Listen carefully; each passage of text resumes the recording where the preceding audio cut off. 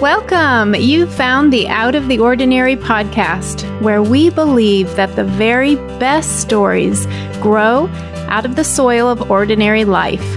I'm Christy Purifoy. And I'm Lisa Jo Baker. And a few of my favorite ordinary fall things are snuggly sweaters, crisp, cool evenings, and digging all my boots back out of the closet again. And a few of mine are apples from the local orchard, the cashmere sweater I found at a thrift store, and the first fire in our wood stove. We hope these conversations help you see the extra hidden right in plain sight in your ordinary life too. Get comfy. Here we go. Lisa Jo, life is weird these days. We all know that. So life found me this morning. Let's see, we're recording this on a Thursday. It was a Thursday morning, a work day, a school day. And at 8 a.m., I was sitting on my sofa in my bathrobe, reading a book of poetry. And it was a great poem. Wow, it was so good. I'd never read it before. So I snapped a picture of the poem and I shared it on my Instagram stories, complete with, I think, a little glimpse of my fuzzy bathrobe. So I had a great response, though. Someone responded to that story and they said, how do you find the time to read? Especially if it's poetry, I feel like. Oh, really? Especially poetry? Oh, because actually what I said was, well, poems are short, so they don't take long. I mean, I feel like they're short in length, but they're long in meaning. And so poems can sometimes feel weightier, I guess, in my head. That's true. They are not quick reading. They are not like skimming a newspaper article or a blog post. Yeah, but Lisa Jo, I thought that was such a good question. How do you find time to read? Which is about reading, but really it's about, well, Lisa Jo, how do you find time for the things that mean something to you? How do you find time to run? Or how do you find time to watch the movies you love? Right? That's it. Right. There's more going on in that question. How do you find time to binge the things that are delicious to you? Yes. Because I feel like asking you, Christy, how do you find time to read? It's like asking you, how do you find time to eat? Like it's... Right. It's that delicious or breathe. It's true. So I prioritize reading. I always have. I grew up as a reader. I went to school to be essentially a teacher of reading and a professional reader. And books are food to me. So yes, I prioritize reading the way I prioritize breakfast, lunch, dinner, snacks, tea time, 11sies. I like a good hobbit. And all the rest, yes. Oh, I'm such a hobbit. So yeah, I mean, the simple, quick answer is it matters a lot to me and I prioritize it. But of course, we don't take shortcuts on this podcast. We tell stories, and I think there is probably a lot more to say about it. So, of course, these are strange days. So it isn't maybe normal in my old life to be on the sofa in my bathrobe at 8 a.m. on a regular Thursday reading poetry. But right now I go to second grade with my daughter and she's wearing her bathrobe every day. And is also sometimes wearing her unicorn winter hat and her unicorn slippers. So life is just very, very weird. But also, I had the opportunity to teach, to lead we call them table, like a small group learning experience in the Black Barn online recently called How to Read a Poem. And it was such a great experience, very rich, good conversation around our virtual table. And as much as I love poetry and have always also made that a priority, I don't think daily poetry reading has been a part of my life for a while, but that table really inspired me. And as well, an American poet recently won the Nobel Prize for Literature. So these things combined caused me to pick up a book by that award-winning poet, Louise Gluck. And that's how I ended up on the couch. So there's more, I think, to the story, because it's not only how do I find the time, but I think it's how do we decide what feeds us? How do we, I think, form new daily rhythms in these days that are weird, where we can still be in our bathrobes at 8 a.m.?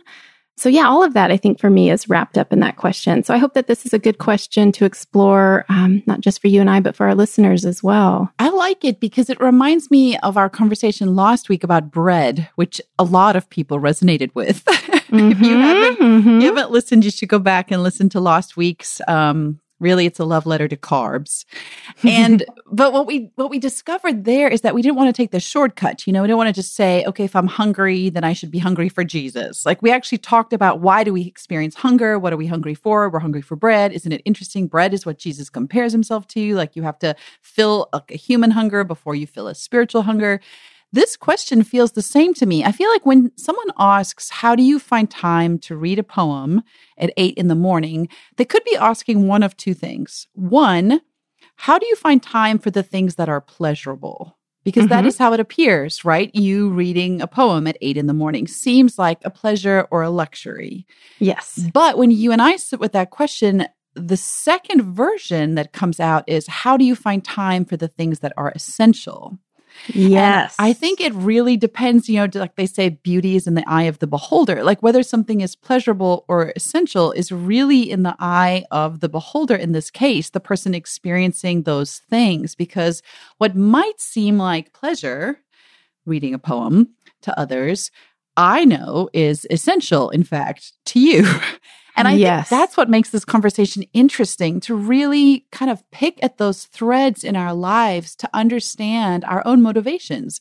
What are we viewing as pleasure and what are we viewing as essential? What are the differences between those things? Because everybody must have those distinctions in their lives. Mm-hmm. And that's why you're right. It is a lot like the bread conversation, because we were talking about how essential it is to feed ourselves and how essential it is to feed ourselves on the true bread of life.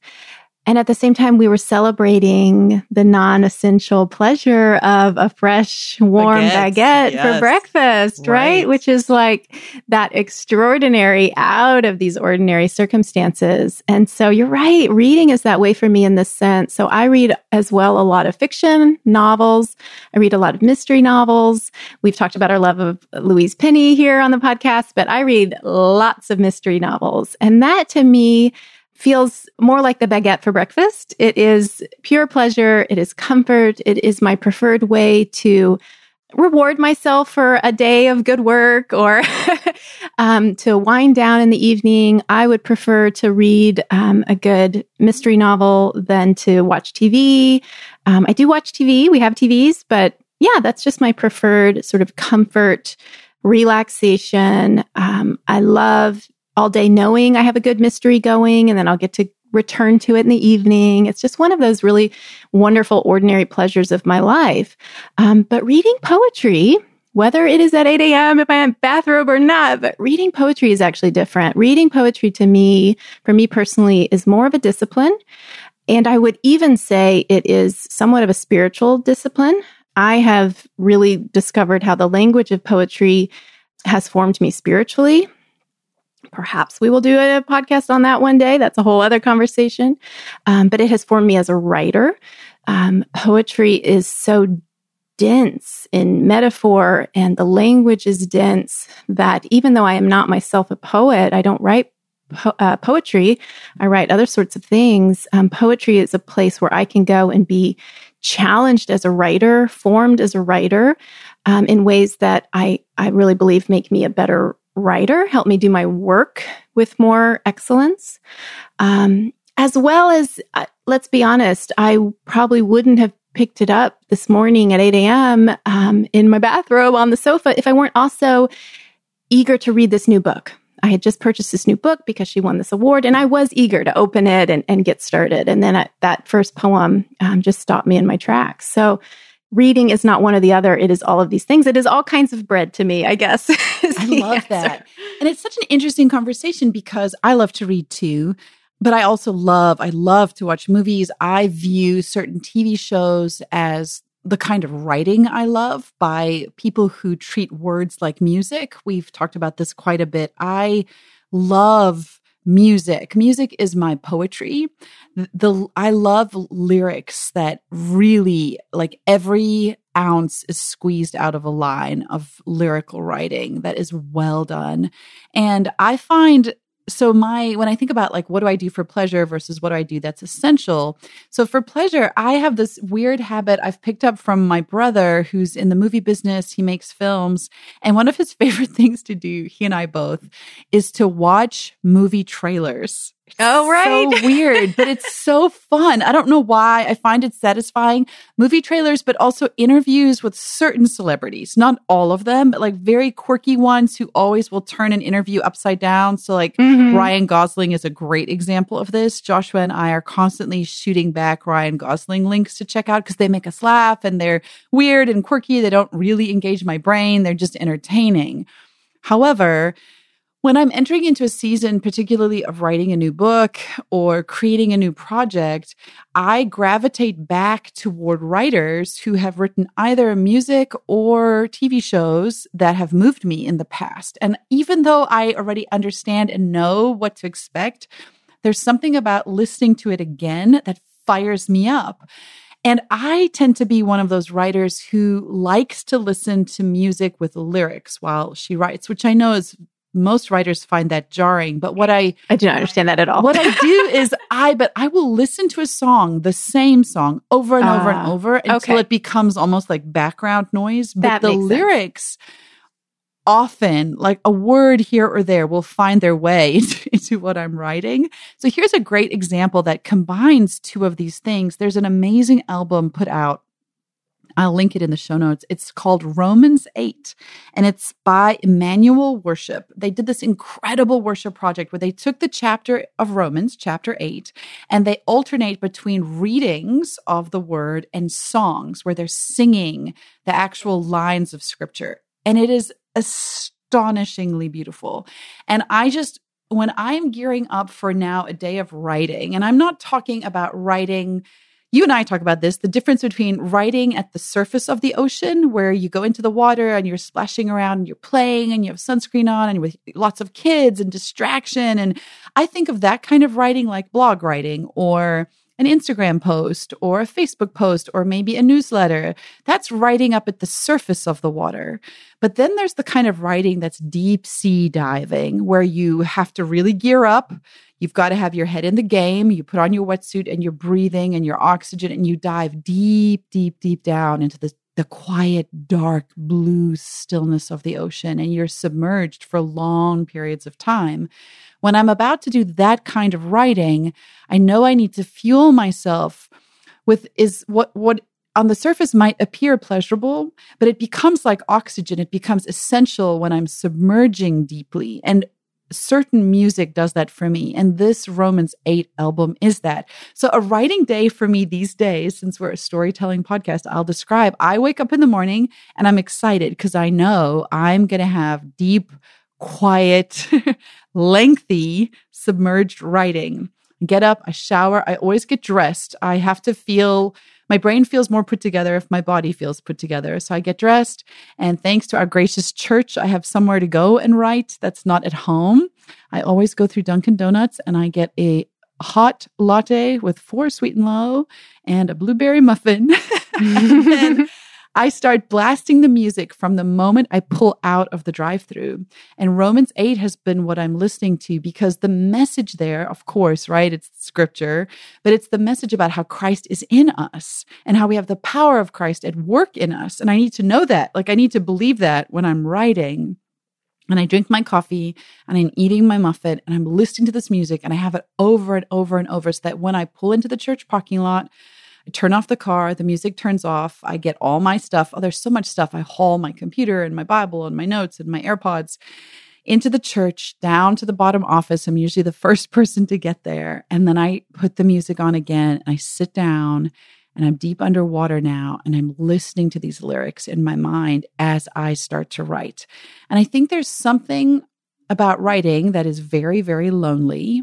And so when I feel connected to other artists, it helps me feel less alone and braver as I write.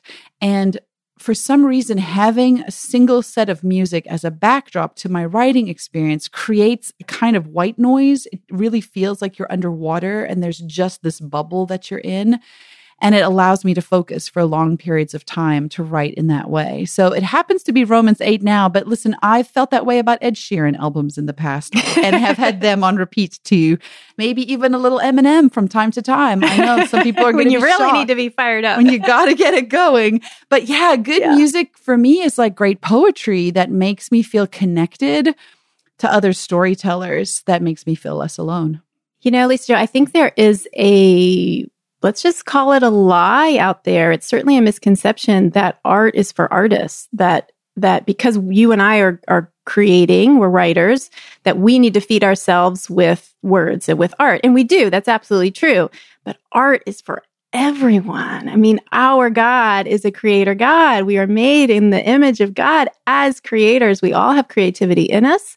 And that might look a lot of times like just being fired up by the music we listen to. So whatever our work is, whether our work is tending young children all day or going to an office or, doing something that we feels very creative, maybe creating art or writing or just something very different, caregiving or, teaching, all these things. I do think that making time for art as a kind of food, I think it's for more than just you and I. I know that. It is not just for creators. It is for all humans, for all of God's children.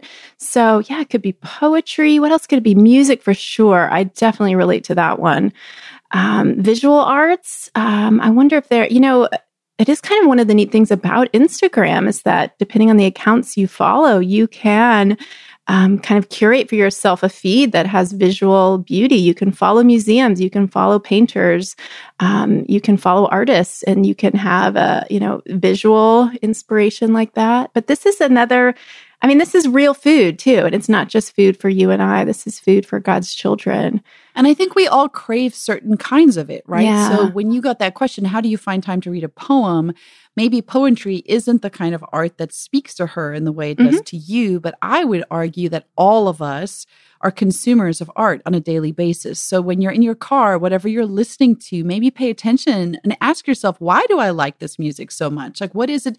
I always, my children get so annoyed. I make them answer this question all the time. What does this preach to you? Everything is preaching a message to you. So maybe there's an artist, a musician, a composer. Maybe there's a podcast you listen to regularly because something about that podcast like moves you.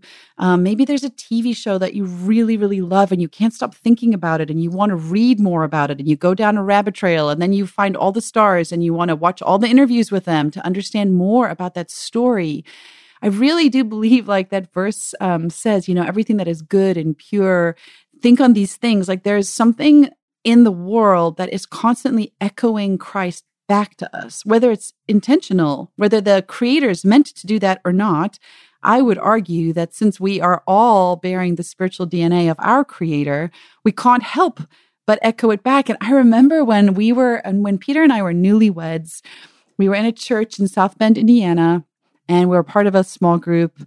And it was right at the time when the movie trilogy, The Matrix, had just come out. It's really cutting edge filmmaking, a lot of really unique things, just stylistically. And of course, it also has this gospel story in it. This main character's name is Neo, which means new. And they're trying to get to Zion, like the holy city. I mean, like the language is not even subtle. Now, the film's creators are not Christians by any stretch of the imagination, but the narrative is a God narrative. And I remember sitting in a class of students and discussing these movies and why had they captured the cultural attention at the time. And I shared just this idea about how powerful it is that we constantly keep retelling stories of a savior who comes and sacrifices himself for the greater good. And one of the guys in our class, one of the young college students, he was like, no, you don't understand. Like the savior narrative isn't unique to the Matrix. It's been around everywhere. It's not a God thing. You see it in anime, you see it in Asian movies. I'm like, yes, that is my point. Like it comes everywhere. Where do you think it's coming from? Yeah. There's something in us that's drawn back to our maker.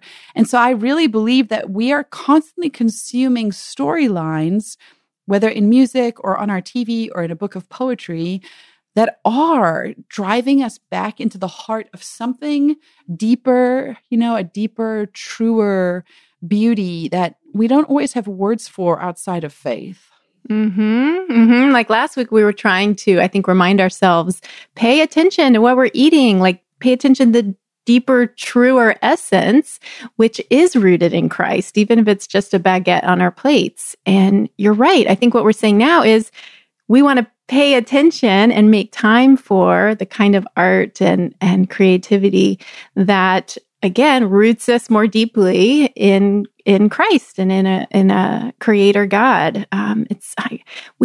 I just have to say, Lisa Jo, we did not plan this, but I am seeing, it's almost feeling like part 2 of last week's conversation. And I love that. And I'd be curious, no matter what your work is, there's definitely going to be essentials that everybody feels they need to feed themselves with to prepare for that work. So my father's a doctor. He reads a ton of medical journals, but he's also, passionate about apologetics. And so he has studied in his free time, he studies Greek and Hebrew, that's something that feeds him. But it also, what's so beautiful is it informs the work he does because it informs his care for his patients. It informs his understanding of the human body because of how Greek minds have thought about it throughout history. My brothers who are filmmakers and love to watch trailers of movies, it's because they're interested in the narrative of storytelling, because they're interested in people, and it's part of the work that they do. I think about my husband who's a professor, and so he tracks with the news really closely, and he reads political science articles and dissections of what's happening, and he's interested in all the viewpoints in order to really fill himself up before he teaches a class on those things. So there really is this sense of like carbo loading. I like that you used that before we start whatever our work is. So we feed ourselves with whatever the essence is that it is that we're trying to create, that we're trying to add to. And my mother-in-law's been a teacher her whole life. So she's constantly reading books about new educational pedagogies. So I have to think that for everybody, for us, it happens to be poetry or writing or TV shows or music, which probably apply to everyone, but then we'll each have our unique essence that we're trying to absorb more of as we delve deeper into a new project. I think for most of us, it's a given that in our spiritual lives, we will grow weary or we will become discouraged and we will need fresh hope, fresh inspiration. And, so we'll go to, spiritual songs or scripture or goodness, a relevant podcast or whatever, knowing that in order to continue to run the race set before us, right, that we need to feed ourselves in these ways. But I think this is true. I mean, we're whole people, right? We're not just like, here's the slice of me that is my spiritual life. And here's the slice of me that's, something else. Like, no, we're whole people. And so, I guess I'm realizing this is true. So here's an example. Here's what I mean. An important part of my life, I feel like, is my work. I'll call it work as a gardener. So no one pays me to garden. It isn't my profession. It's not my job in that sense. I mean, maybe we could almost think of it, I don't know. Do I want to call it more of a vocation or I don't know. I have to think more about that. But certainly the work of gardening here at this place where I live is an important part of my life. But I grow weary in that work. I absolutely do. And so one thing that helps me is I will read, gardening memoirs, especially memoirs where the gardeners are talking about how everything's going wrong and the weeds are taking over and they're so tired, but then, oh my gosh, this rose is so beautiful. Like those sorts of books make me feel less alone. They remind me why I'm doing it. I also watch, I stream a BBC, a British gardening show called Gardener's World. Every week because I love the host Monty Don, the UK's most beloved gardener, is so gentle and encouraging. And so every week I sort of check in with Monty Don to remember, oh yes, I do love this. I do care about this. I am glad to be a gardener, which I tell you, like by the middle of August is harder and harder for me to believe or to continue walking in, right? So I need that television show and I need that TV gardener to sort of remind me of who I am and my purpose and sort of to breathe, new life into that particular vocation. So I guess I'm just realizing even now, that this is more true than I realized, and to maybe pay a little bit more attention to the parts of my life that need feeding. Yeah. So I tend to know when, as a writer, I need feeding with poetry, and in the garden, when I need feeding by Monty Don in Gardener's World.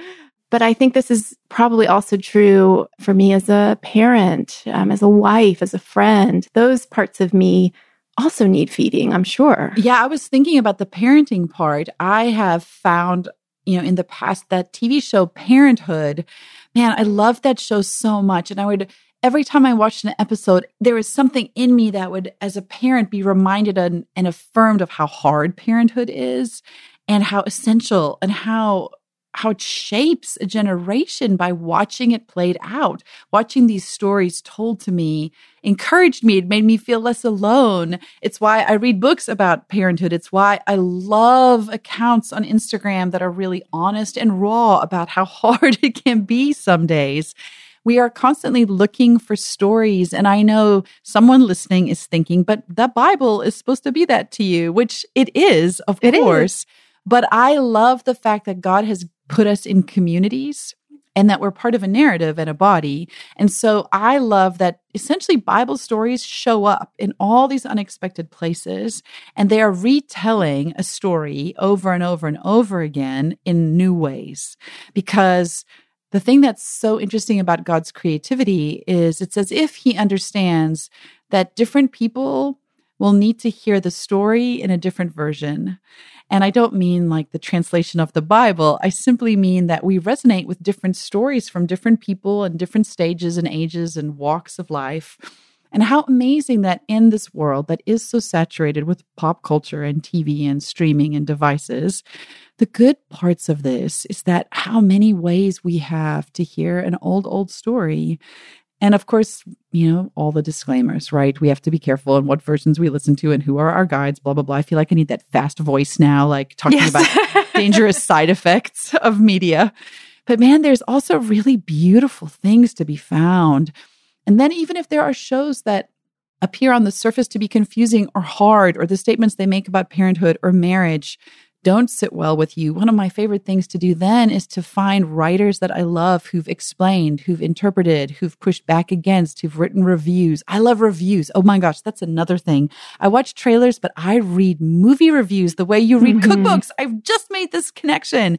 I love movie reviews. I love to watch a movie and then I have like a scratch in my mind and I'm like, why did that sit weird with me? What is it in that film that's getting up in my business? And then I love to read a review.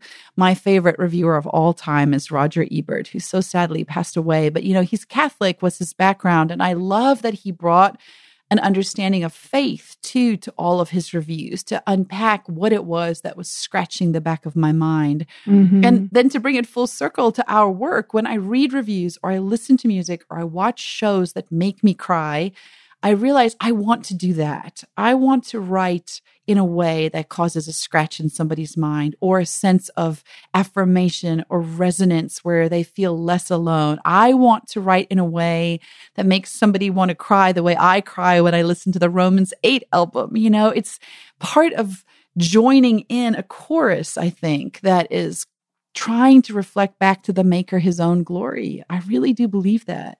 I'm picturing now our stories, our creativity as like all these circles overlapping, and how even a story we create, our own art, isn't complete on its own. So a filmmaker made a film and you watched it and you loved it, but then you wanted to go and read the essay by the film critic talking about the movie. And here I'm picturing like overlapping circles of the film itself and the critic's response and Lisa Jo's response. And all of it is a conversation. It's all a conversation. We haven't really mentioned this lately on the podcast, but you all know we've shared about the Black Barn Online, which is essentially, here are Lisa Jo and I, friends who would gather every week to record this podcast at Maplehurst, my home here in Pennsylvania, where we have a Black Barn, and we had begun gathering people.